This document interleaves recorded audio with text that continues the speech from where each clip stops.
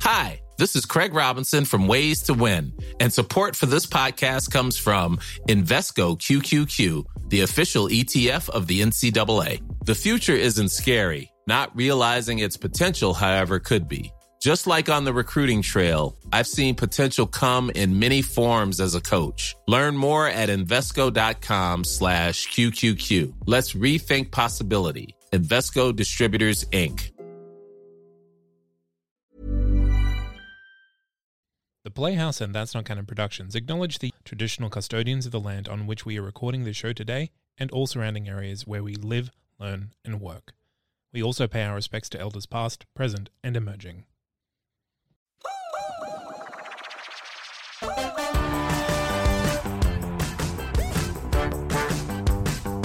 Guess who's back in the studio with the mics. Oh my God! It sounds so good.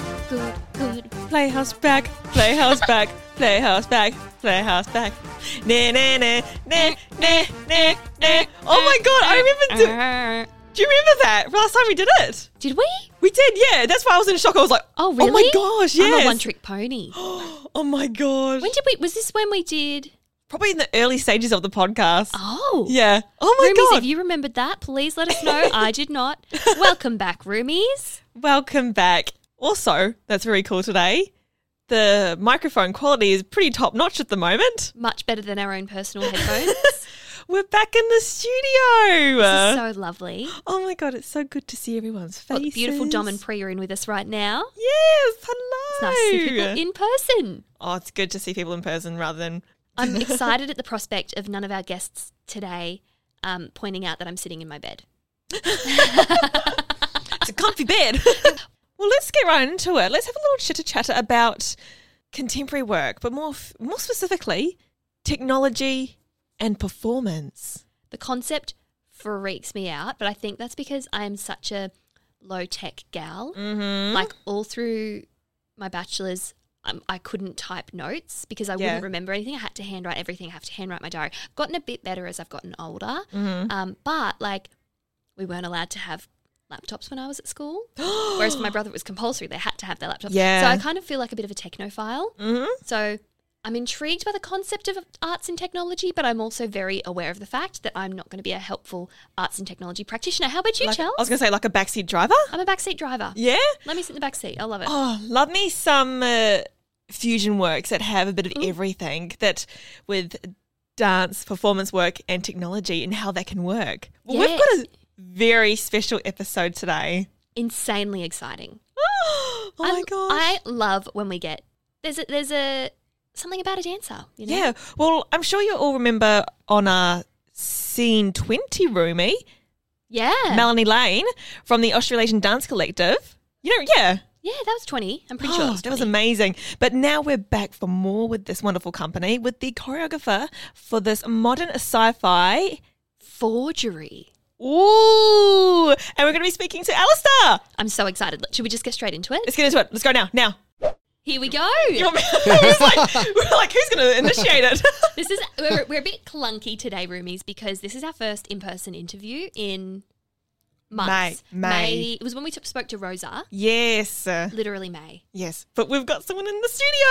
We've got Alistair. Hello. Hi, guys. Oh, how are you doing this fine Saturday? I'm well, thanks. Yeah. Oh, groovy. We want to talk about this fabulous show coming up, which is Forgery by Australasian Dance Collective. Are you allowed to tell us a little bit of the concept of what Forgery is about? Because it's quite interesting. Absolutely. So Forgery is a dance work that is an experiment in improvised dance. The show features a program that I wrote that instructs the dancers through an entirely new dance work every show. So there's a season of 2 weeks of shows and every piece will be unique. And the first time the dancers hear the instructions to create the show is on stage live.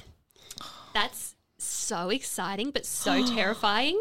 Like the concept of just being told what to do. Also, just to clarify, when you say program, you're not talking about a book with pictures and bios in it. Sorry, I'm talking about a computer program. A computer Yeah. program. That's right, Because yeah. you're not just in the dance world.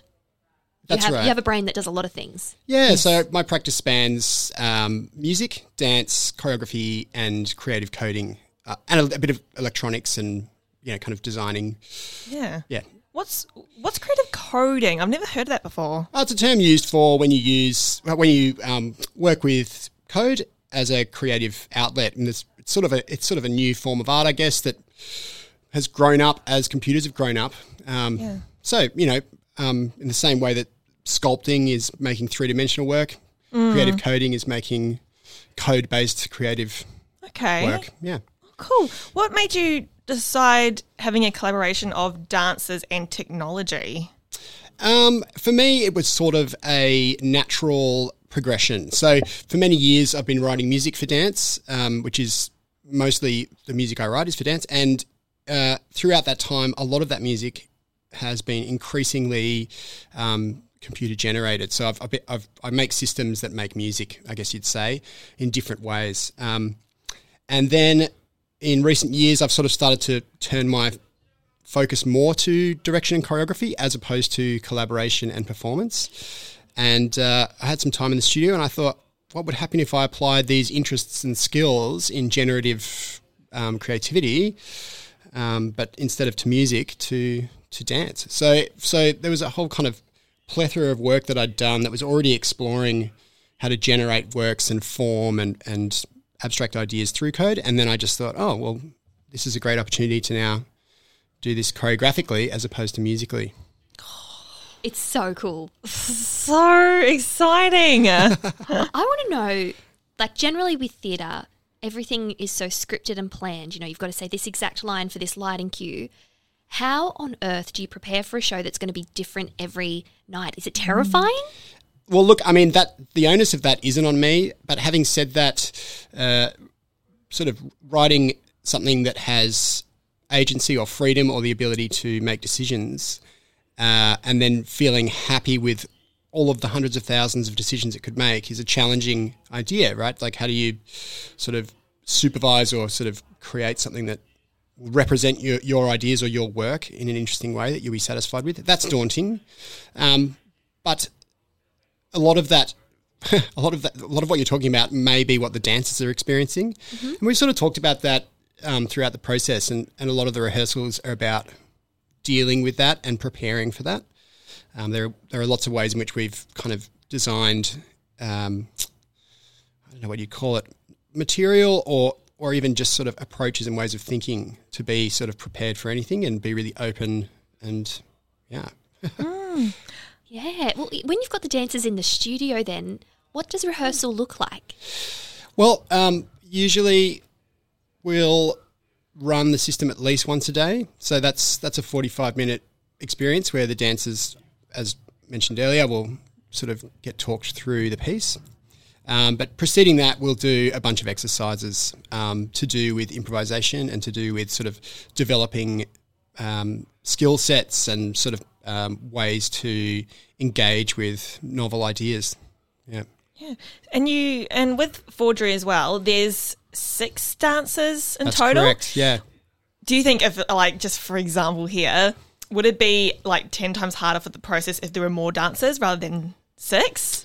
I would imagine that it would get harder the less people you had. Okay. Due to the fact that would put the onus on you for more of the time. So one of the things that it often will do is cast ideas. So it'll say, it'll call one of the dancers out, Josie, this is a solo for you. The rest of the dancers move to the side of the stage or find a stillness or, and then that one dancer will fill in 4 or 5 minutes of the show, creating a solo with what they've been told to do. So if there was only one dancer, they'd have to generate an entire show. So the fact that there's 6, means that there's a bit of distribution as to who's sort of attending to each moment. And if you had 30 or 50 people, you'd have a 50th of the show to represent. So I think it goes the opposite way possibly in how stressful it might be as to how many people there are. Definitely. I'm just trying to wrap my head around it because the thought of being a performer in that sort of space, I'm such an over-preparer. I love to, a month before we open, know exactly everything that's going to happen. I'm going to stand here, do this. So is there any sort of coaching or mentoring that you give to the performers to help them be so flexible? Yeah, I mean, there is. So a lot of the practice is a discussion. Like, we spend a lot of time talking and unpacking what it is to be inside of the piece and, sort of prepare your mind to be open. I mean, it's one of the things that I really love about contemporary dance and contemporary dance culture is that, at least in Australia, there's a lot of people who, in that clique, who very much value creative or conceptual idea behind work as the most important part of the work. And because of that, there's this kind of desire to commit to an idea if the idea is sound, and kind of clear. And I think because this idea, in as much as there's a lot of variables, because the idea is very kind of easy to describe and very kind of straightforward, we're able to sort of commit to the idea and then follow up on what the problems might be to achieve that idea. And I think the idea has value and interest and does show a side of dance and progress a particular practice in dance that has value and can sort of have the potential to reveal things about what performance can be and what dancing is like. One of the things I really love about it is it's got this real sense of reactiveness and liveness, which dance often doesn't if you're really prepared. If you spent weeks kind of you can go to a show that's prepared in such a way that you've explained, where as an audience member it can feel like you're experiencing something that's very kind of convoluted or not very authentic, something that is something you've done in the past. And what this system does is it almost feels more like you're watching a sport or an activity, and I really love that. I love watching dance, explored in a much more kind of reactive and authentic way, and this system kind of achieves that in its own way. Have you seen like any interesting moments in the rehearsal process from doing those runs there as well? Absolutely. Like that's one of the fun things about my job on this project compared to other works that I might make, is that every day I get to see an entirely new dance work generated right in front of me. So it's an extremely entertaining experience.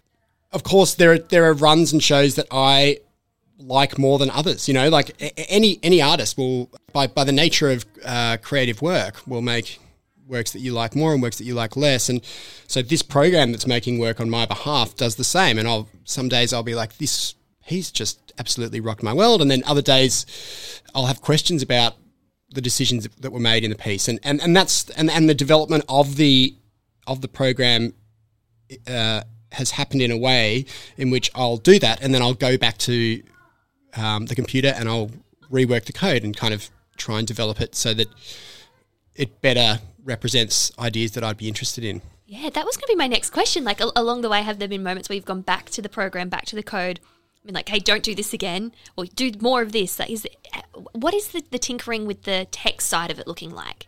So the way it's been written has sort of been like reverse engineering rehearsals. So one of my main interests that I had when stepping into this project was the relationship of text and dance. So this idea that you can watch someone do something and then try and describe it to someone else to then do it, and how that kind of process in itself is a creative process. So dance is probably best described with dance, not with words, and there's this really interesting thing that happens when you translate it.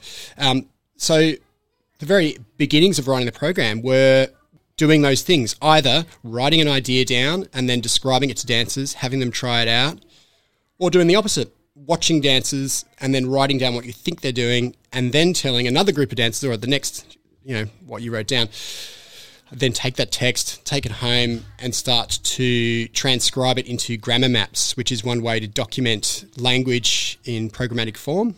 And then you just kind of exchange variables within that grammar. Yeah, so it's all... Yeah, it all started with words and dance, really.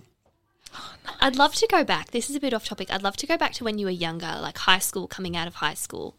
Were you a techie kid back then, as well as a dance kid? Like, how did you carve this career for yourself? Because I've never heard of anyone in this realm of being so clever with technology side of things and also the dance side of things and also all the other stuff like you a creative do. component into it. How do you get to this point? Yeah. Yeah, it's... Yeah. Loaded question. Yeah. Who are you? I grew up in a classical music family. My mum's a harp player. She specialised in Debussy and taught a lot of harp. My dad's a violinist, although I didn't grow up with him in the family home. He still plays in the Melbourne Symphony Orchestra. So it was a very normal pathway for me to be interested in the performing arts. I did ballet as a child. In high school, I went to like a talent school. I went to the Victorian College of the Arts Secondary School. So I was exposed to the performing arts very young, and it's something I wanted to do from a very young age. The reason why I got into technology is through music. So I would do dance as a kind of very disciplined career kind of thing. And then I would write music as a hobby, as a relief. So in high school, I was writing really soppy love songs for crushes and things like that, as like this personal journey that had no connection with the education system or other people. It was really about my own self-expression. And that just sort of continued. So as I continued to progress my kind of more structured career as a dancer, I continued to write music and explore the music world. And as I did that, I moved away from acoustic music into electronic music. And that sort of pathway just sort of led me down into electronics and coding, which is now very much a large part of that world. Yeah, I was going to say, with technology, do you feel like it's with this whole new world of technology and as well as dance, which is like a completely separate component towards the two, do you feel like it will be more frequent in the future now, or would you like to incorporate more into performing? Yeah, I mean, there is a lineage of technology in dance that actually goes back considerably. I mean, if you look at Merce Cunningham's Life Forms, that's quite an old piece or an old system. So there's definitely like technology as it grows with everything that surrounds it. It's like it finds its way into every aspect of culture.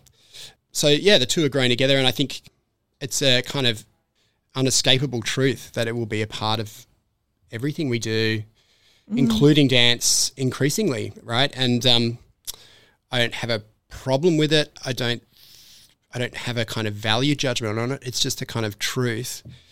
Personally, I have a passion for it. I find it extremely interesting, which is why I'm exploring it. But I don't think that dance either needs it or doesn't need it. You know, like dance is an extremely broad, expressive form that exists with and without technology. Yeah, but I imagine it'll be used increasingly more due to the fact that technology is used increasingly more in every aspect of, human existence. Yeah. My brain is just exploding. Like the thought of we couldn't have predicted this sort of work existing 15 years ago. I don't know what 15 years from now will look like. I mean, AI is kind of one of the interfaces to technology that I think we will become more and more exposed to, and that's an extremely big topic, and it's quite full of issues that need to be addressed, particularly issues around capitalism and big industry and things like that. In fact, that's one of the reasons why I think it's really important that artists who are interested in tech kind of in some way contribute to how tech's used and designed. I think it's a good thing that it's happening. It needs to continue so that at least there's a portion of technology that's being developed and designed outside of sort of value systems to do with money and value systems to do with power, and value systems that are more centered around, an individual's perspective. Well, I love this idea that you can sort of somehow implant this portion of your own self into this machine and then have it kind of spit it back out at you. Recently, I became a beta tester for GPT-3, which is one of the most advanced AIs kind of in human history. There's kind of two. There's one I think it's called Bertie, which is Microsoft, and GPT-3 is OpenAI's. What was that like? It's amazing. So I'm still working with it, and it's sort of a preview into the kind of relationships we'll be having with computers in the future, and it's pretty baffling how easily it can pass a Turing test, at least in my opinion. For example, one of the things I've been doing is just having interviews with deceased choreographers. So I'll tell the AI, you're a deceased choreographer from the 20th century, and we're about to have an interview together. And then the AI will pick a choreographer who has died, and then we'll talk, and it will reference that choreographer's work and style and interests and composers that choreographer's worked with, and we'll have a chat. It's pretty scary. So GPT-3 is a... Oh my God. Yeah. Wow. Yeah, it's nuts. So yeah, GPT-3 has read about, I think it's about 10% of the entire internet. So that, I say read. It's interpreted in the way it interprets things, which is a whole, explanation unto itself that I won't go into. So that would take, the amount of information it's taken on would take about I don't know, I think it's between 5,000 and 10,000 years for a human to read. So like, for example, I think the entire Wikipedia as of, like, I can't remember what date it is, like September 2019 or something, is like 3% of what it's kind of reviewed. So there is this fascinating thing happening where at least one portion of our kind of innate abilities, which is memory, is absolutely there's a competitor that can kind of beat us in this one very specific area. And I think that's a really interesting situation to be in, but it also poses some like serious social questions about like, this kind of power and this kind of, who should own this kind of power and how should it be used and things like that. That's interesting. What will happen to, I don't want to say the human creators, because it makes like an us versus AI kind of thing. What do you predict the role of the human creator being in an AI world? Much the same as it is now, I imagine. I mean, so long as you don't subscribe to the idea, so long as we avoid subscribing to the idea that any AI isn't representing a human and that it's actually an agent in the world, then we'll be okay. As soon as you start to pretend that a computer is an agent of its own accord, doing things that a human isn't responsible for, that's when you're in kind of dire straits, right? That's when you can literally just kill people and say, well, the computer did it, not the human, right? So I think even with artists using AI, it's their work. They're responsible for whatever AI does. So they're responsible to understand how it works, what it might do, and sort of participate in that activity. I mean, like any tool set, what it has a potential to do is kind of advance the form. But like any tool set, once it's kind of established itself, the kind of novelty of it existing no longer becomes the interest, right? Like well-developed graphics processing was fresh. There was a lot of artworks that kind of just featured that as a gimmick, and that's all it needed. Just to see this technology work was like a huge thrill. And one of the things I look forward to as technology moves on is these components of technology moving beyond just the newness of them into an actual deep investigation into them, if you understand what I mean. So seeing a highly graphic video now in a work isn't enough. There needs to be a reason why it's there, and it needs to kind of be a kind of valuable artistic expression. And being specific about it. Yeah, being specific. How does it relate to your idea? What are you exploring? Things like that. It seems that when technology is new, those questions are less important, and it's about just the technology. And what I look forward to as someone who is kind of like have my head quite far in the computer is for it not to be about the fact that I'm working with computers. It's interesting, but the actual specific work that I'm doing, because everyone speaks the language, Yeah. Oh my gosh. Yeah. I've not seen this world of technology before, but it's so interesting though. Love it. I remember at uni, one of my teachers had this software, and it was, those dolls that doctors have, and they're like wooden body dolls, and they have like the skeleton. No, it's like they're in real life, like they're like a. Is it like a sketching doll for like for life sketching kind of? Yeah. But she had an app, and you could touch it, and it would just do random. And so we had an assignment where we had to shuffle it 5 times and pick those 5 poses, and then we had to make something of it. Ooh. And I'm like that. Sounds like my piece. Well, I was going to say, at that time, I remember thinking, oh, this is the future. This is what 80 years from now will be the mainstream thing. I'm like, oh my God, it's probably old hat by now. That's very similar to Merce Cunningham's Lifeforms that I mentioned earlier, which is a program that I think there's been 3 developments of it, but it's a program that displays physical forms in a screen that presents a 3-dimensional virtual space, and you can create choreography using computer language, and then you can learn the choreography off these kind of video representations of the body. The first iteration of it was just stick figures, and I think the third now it actually looks like kind of people, so to speak. Yeah. They kind of look like avatars from Sims, if you know that program, or very, very basic kind of avatars. I want to know if we could do like a bit of a flip here, because we're talking about a lot about technology, which I love, because you've worked with multiple dance companies as well. What's it been like having your, creative practice? It's pretty specific of what your creative practice is. What's it been like working with multiple companies and having that with you? As someone who has worked, the longest contract I've had as an artist has been 3 months. So I've spent an entire, probably 15 years or something working professionally in bursts of time, that long or shorter, predominantly shorter. And what's so exciting about that is that I get to be a part of a kind of mesh of ideas, a network of knowledge. And I think that probably has to do with why my interests are as broad as they are. So as opposed to sort of becoming a one-trick pony or working extremely hard on one particular skill, I found myself continually adapting my work around, it's generally a theme or idea that an artist is exploring. And because of that, I think I've kind of acquired a taste for that way of working, and that's now how I work. So all of my works will centre around a kind of concept or an idea or something I'm trying to unpack, and everything kind of shoots away from that.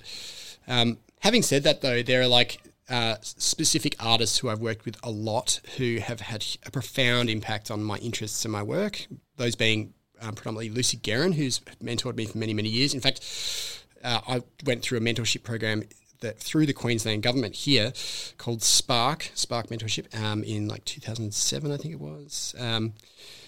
And I've danced in many of her works, probably 7 or 8 of her pieces since then. So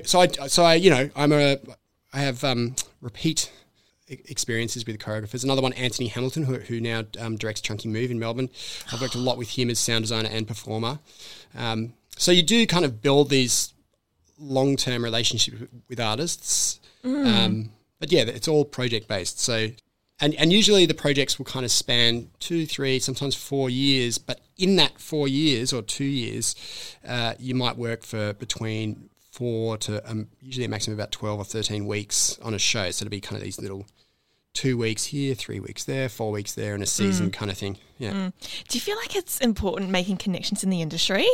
Yeah, the way I feel that I've managed to keep afloat is that, at least I believe, I'm a genuine enthusiast. So for me, it hasn't been a kind of a planned out, a career plan. What it has been is a incapacity to stop. So I just like what I do to a degree that I will seek it out at any cost. So, I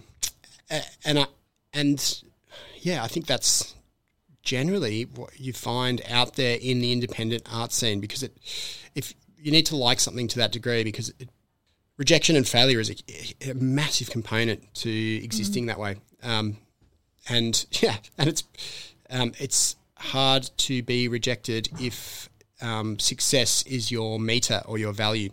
But because mine isn't, the things that I value is the work that I'm doing. Like the actual, I remember this teacher in high school who said the reward for hard work is more hard work. And that kind of resonated with me. I'm like, yeah, if you actually like the work, then being told it's no good or not yet or not now isn't a problem, because you just keep on working. So, the problem of like nice guys finish last isn't a problem if you like the race, right? In fact, you probably want to finish last because you want to be in the race for longer. So, that's the way personally that I feel that I've navigated that situation. Amazing. Amazing. Amazing. I'd love to know as well where you see your career going. Like, is there a type of work that you want to be working on, decades from now? Or are you going with the flow, going with the technology and seeing where your heart takes you along the way? Yeah, I guess without choosing to subscribe to the value system that is an artist building a body of work as the kind of focus of their future. So for me, everything that I do it's usually focused on the actual singular work. So it's very rare that I'll do something like a work of art as a kind of stepping stone to the next work of art. For me, I'll do it because I have a genuine interest in that particular thing. And then usually the kind of length of time it makes to produce that all the way through to presenting it, you've kind of gone on this arc of a relationship where you've experienced learning about it and developing it to a degree where you kind of land it and then you're ready for another kind of, submersion into a new idea. If you're still interested in this in a similar world, then you just come up with another work based on the same interest. So for me, I don't have this like long career plan or whatever. All I know is that if I continue on this kind of cyclic strategy of like genesis of an idea, development and presentation, that there's a kind of rollover that happens. And if at any time I feel that I don't have anything that I'm interested in doing, that'll probably be the time that I stop doing that, We've probably got like a few young dancers or people who want to be in like the career and have a bit of a taste of it. So what would be your one key of advice when it comes to entering the world of dance or having a bit of an insight of golden nugget? The golden nugget of advice. I've got a very specific one that comes to mind just because we were talking about it in the last rehearsal, and it's kind of funny if you're a dancer, and if you're not, you probably won't get it at all. But when I was training in dance, there were periods, when I was training as a youth and also as a child in dance, there were periods where I didn't find the idea of memorizing the exam material very exciting. I loved dancing. I loved moving my body, moving to the music. I loved the different kind of dynamic ideas behind each kind of exercise, like for example in ballet, like I loved Allegro. I loved, so I would find myself in exam situations, or at least in situations where I'm supposed to be kind of producing with my body a sequence of steps that I've memorized, having not memorized them. And so I would be surrounded by other people who had memorized them, and I'd have to kind of like fake knowing the exercise, right? Yeah. And the other day we were talking about forgery and how to approach forgery, and it felt like I'd accidentally developed a skill by doing this that's perfect for this piece, if you understand what I'm saying. Yeah. About kind of, how do you sort of use all of your sensory faculty to kind of fake your way through a confident expression of an idea that you don't know what it is. Yeah. So I think if you're a young dancer out there and you haven't ever tried to do a piece of choreography amongst people who do know what they're doing without knowing it, give it a go. I think it's a really interesting exercise to do, especially if you're someone who feels that they need to be prepared for everything and never wants to be caught out. I think it's very important life skill and dance skill to actually do the opposite of that and be completely unprepared and try and present as confident and prepared. Mm-hmm. So that's a very specific thing to try out if you're a dancer. But I think it's a really cool exercise, and I kind of happened upon it just due to the fact that I was, I don't know, a bit of a rebel at points in my training. But more generally, I think just if you want to continue being an artist, just make sure that you grow the things that you love and always put a bit aside just for you, like that's definitely what I did with my music practice. And for me, it's been a really great kind of thing that I can turn to when the world seems not to care about what I want to do or say. I've got this interest that doesn't really regard the world, and I can just go and make music and enjoy it. It's all for you. Yeah, that's right. Yeah. Oh, nice. I love the idea of copying. I was a shocker for it too back in the day. I just can't. I could never learn choreography on the spot. No. Like learn it and my brain would know it, but my body couldn't do it at the same time. But I come back next week and it's like, finally I've got it. But it was a shocker. I was an absolute shocker for it. I was always in the back line because I looked like I didn't know what I was doing in the rehearsal when they were doing the spacing. I had to come back next week and I know it. So I love this. I'm going to... Yeah, I reckon it should be a part of moment. training. I reckon it's one of the things that's missing in sort of general dance education is this... And there is as I mentioned earlier, there's like a whole kind of history of improvised dance, but this is like such a simple way to practice improvisation. It's a very specific idea, but I think it's cool. Just do it. Yeah. I love it. Just go to a class without knowing any of the choreography. Don't listen to it when they're telling you how to do it, and then just don't listen to them whatsoever. Yeah, totally. Go stand in the corner. Go stand in the corner, on your phone. and then try and smash it out when they do a run. Yeah. I'm probably going to get in trouble for like kids are probably going to now like injure themselves and like. Go to some class and come out with a broken ankle and they're going to blame it on me. Alison told me to. Yeah. Do it safely. Any of the things I just said to do it safely. Yeah. Oh, good. That's amazing. I'm trying to think of how I incorporate that with my kids as well and be like, I'll just like find a video of, so I'll put like a clip on and be like, just copy along, go. Yeah, I mean, kids playing do that more than adults, I think. Like, when that's kind of how you learn as a child, sing along, dance along, those kind of things, Yeah. But we kind of lose that with like, Yeah. Oh, for sure. play, yeah. Well, it's been an absolute whirlwind of fun having you coming onto the podcast. And so thanks. enlightening. I never would have predicted that this is where the future of dance was going. Yeah. And I'm excited. Before we end the episode with you, we normally ask this question to all of our guests that come onto the show. Theatre House is known as the home of theatre as well. You've been to multiple companies throughout your creative practice. You've also been internationally and also around the States. The question is, where do you call home? Oh, I was just about to say my address. Oh no! Which is like probably a really bad move on a We can public edit forum. it out. Yeah. But no, I have a specific home that I live at with my wife and our cat. So I would call that home. Yeah. We only recently moved there, but yeah, anywhere that all three of us are together, I think is pretty much home. I just thought to finish too, if you wanted, so the Forgery Project has an online portal, and I can show you what it sounds like. Yes. Yeah. That's amazing. So- Thank you. Bounce in an incomplete way. So there are obviously pauses between each instruction, and there's sound design as well, which you're hearing now. Yeah.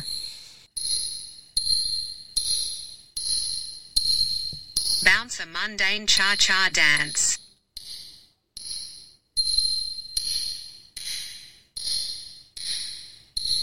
It's doing some bouncing. So this section that it's playing right now is called Variation on a Theme, and it sort of develops an idea and then adds to it and then progresses A one step at a mundane time. cha-cha dance inside a cliff. So it's like, is it like adding on layers to it? Oh, wow. I have to imagine a group of people doing this right now. A cliff full of octagons to enact. That's so cool. That is And then, if you just sort of run it insane. again, it'll just like choose an entirely different idea and do a totally different show. You will be abruptly standing facing the front of the space. And you will be very quickly letting your frame sense the space. You will be starting to put your fingers together. You will be starting to evenly take them up the inside of your body, as if your fingers were grabbing a photo album and presenting it to the side. It's very specific. You will be bringing your fingers to head level and looking to the side. You will be separating the fingers and reaching towards the side. Both your elbows will be starting to elongate. Then dropping the photo album, you will be taking 10 shifts to the upcoming 10 counts.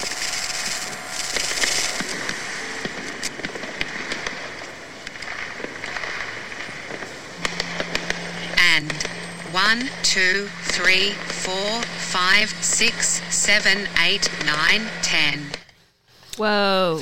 Yeah, crazy. Oh, my gosh. I can imagine the dancers just loving that.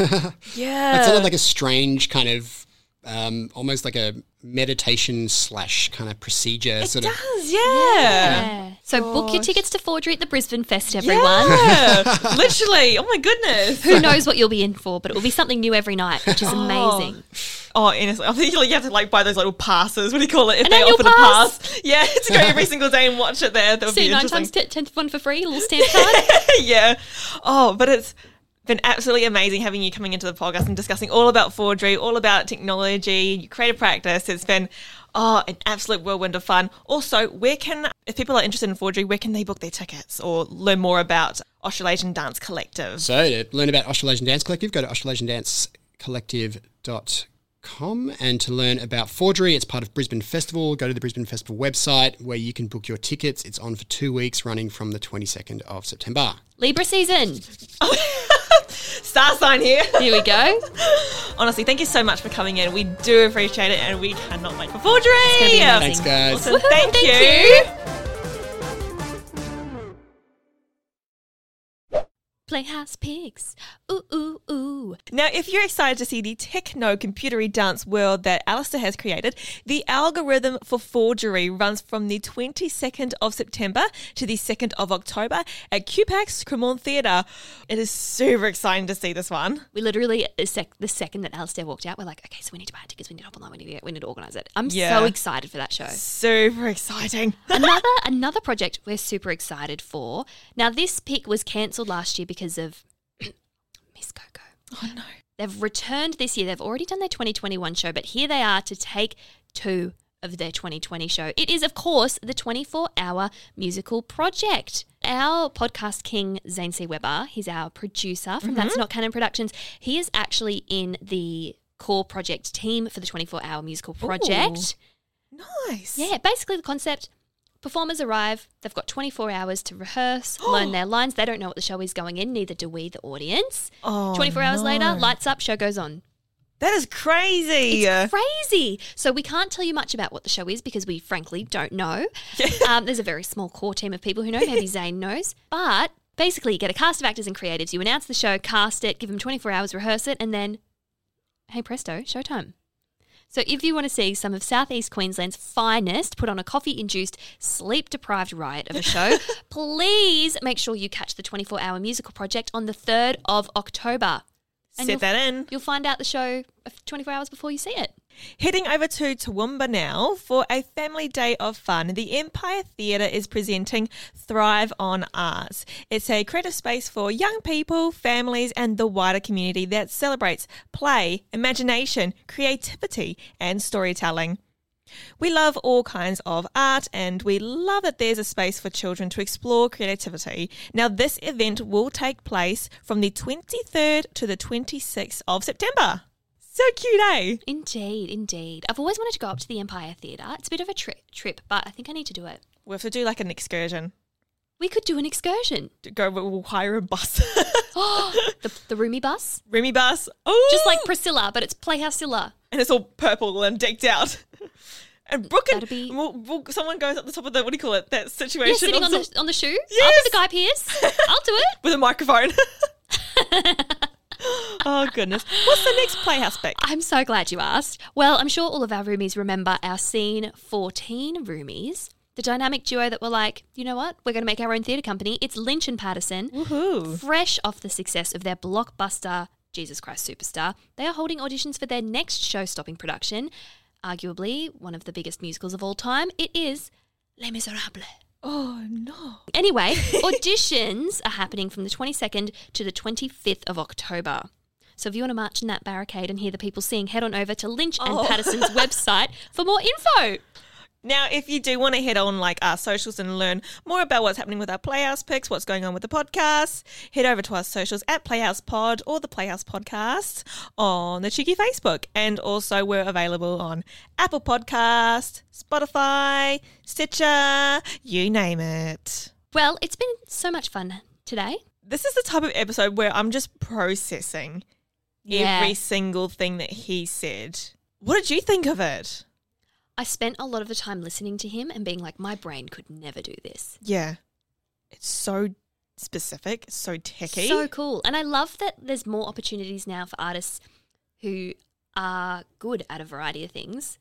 Yeah. Yeah, gone are the olden days of just being a dancer Yeah. or just being, one thing. Like, I love that Alistair has taken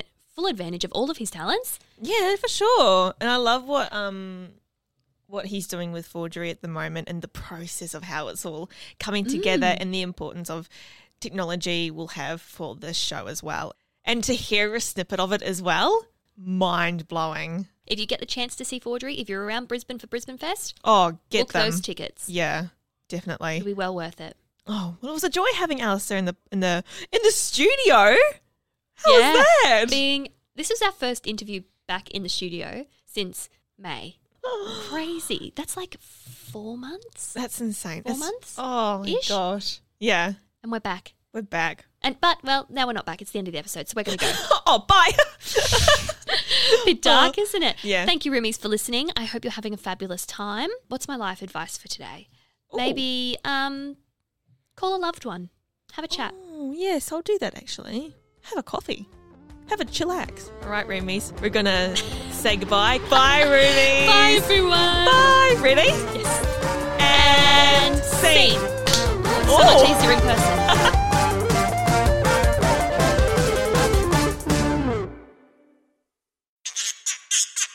A That's Not Canon Productions podcast.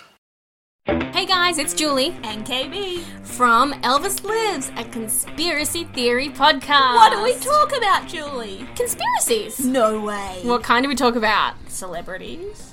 Government. Time travel? Ooh, tune in every Monday. What day? Monday. What was it? Monday. Oh, Monday. Monday for your fill of conspiracy theories.